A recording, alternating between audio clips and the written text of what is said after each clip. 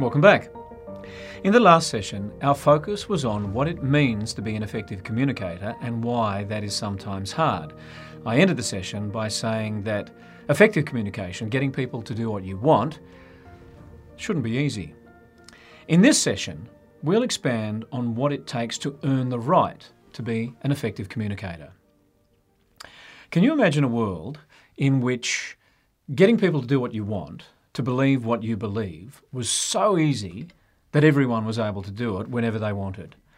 I mean, what kind of, strange, volatile world would that create? Fortunately, nature has found a way to balance the potential of human beings to trigger thoughts and beliefs in the brains of their fellow human beings with mechanisms that slow things down, that give people the opportunity and the desire to exercise reason, to accept or reject the proposition based on other facts, experiences and beliefs. Human beings are born with the capacity for scepticism or aversion to change, and that helps keep things stable, which is good. Now that's looking at things from a very holistic point of view. If we zoom in on your scenario, you achieving what you aim to achieve, that scepticism and aversion to change is an obstacle. But it is an obstacle that you can overcome with effective argument and convincing delivery. This program is about learning what you can do to build effective arguments and convincing delivery. When you follow our approach, not only do you become a more effective, active communicator, you also earn the right to exercise that power because you have done the work and you've given yourself the opportunity to exercise your powers of judgment. This is not just what I think should happen, but what should happen based on this reality, this argument, and these reasons. Exercising your powers of judgment means observing yourself, your motivations, observing your fellow human beings and the world in which you live. Reflecting on this and making coherent, reasonable sense of what you observe, and making decisions about what needs to be preserved, stabilised, what needs to change. The work of observation, reflection and interpretation gives you what you need to communicate effectively. Observation helps you to understand what it is that you're dealing with. Simple as that, really. Reflection is a word that encompasses many different modalities, from taking a pause, to sleeping on it, to meditation, listening to music, doodling, mind mapping, collaging, painting. It's about holding that information for long enough to allow the neurons to connect. And connect they will when you begin interpreting this data. And interpret it you must. Otherwise, you're taking your cues from other people. What do you see happening? And what do you believe is causing it? What do you believe should be happening? And what could be achieved with the available resources? Why do you believe that that should happen? And what do you believe can be done in order to achieve it? You see, what you believe is really important.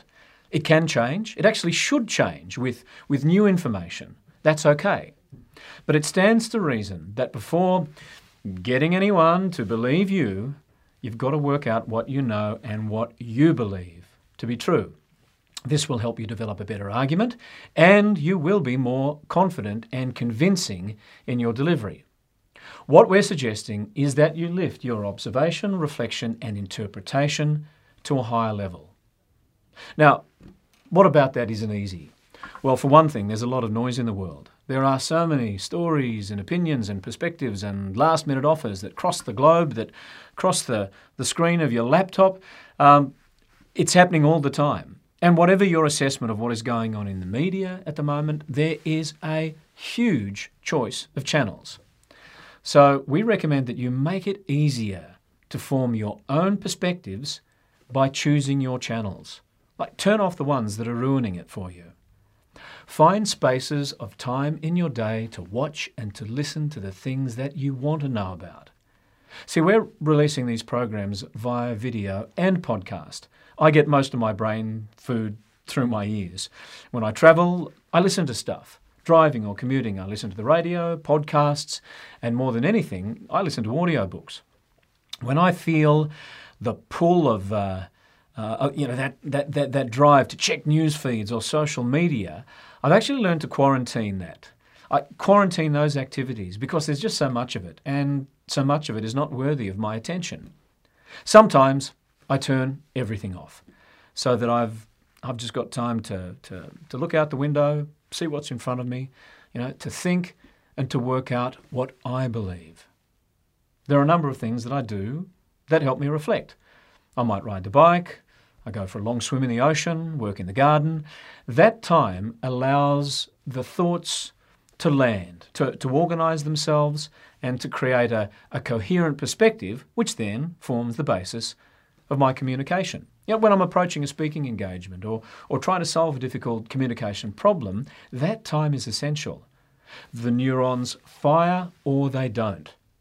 Reflection time gives them the chance to fire and connect, so that your interpretation and decision-making is of the required standard.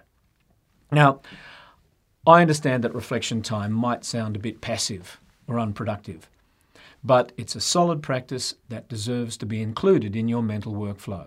I often advise clients struggling with communication challenges to change their environment, to step away from the keyboard or the notebook and go for a walk. Early mornings seem to work for many people, but don't be confined. Any time of the day could be the right time for you. And that's the essence of this session's action learning. As soon as you can, get up and go for a walk. Simply reflect on some of the things that we've covered, some of the things that you want to achieve, and allow the thoughts to organise themselves. And when you've had enough, return to the keyboard or the notepad and record whatever has occurred to you. It doesn't have to be profound or complete. Simply notice what your brain is able to sort through when you give it the opportunity. See you next session. Bye for now.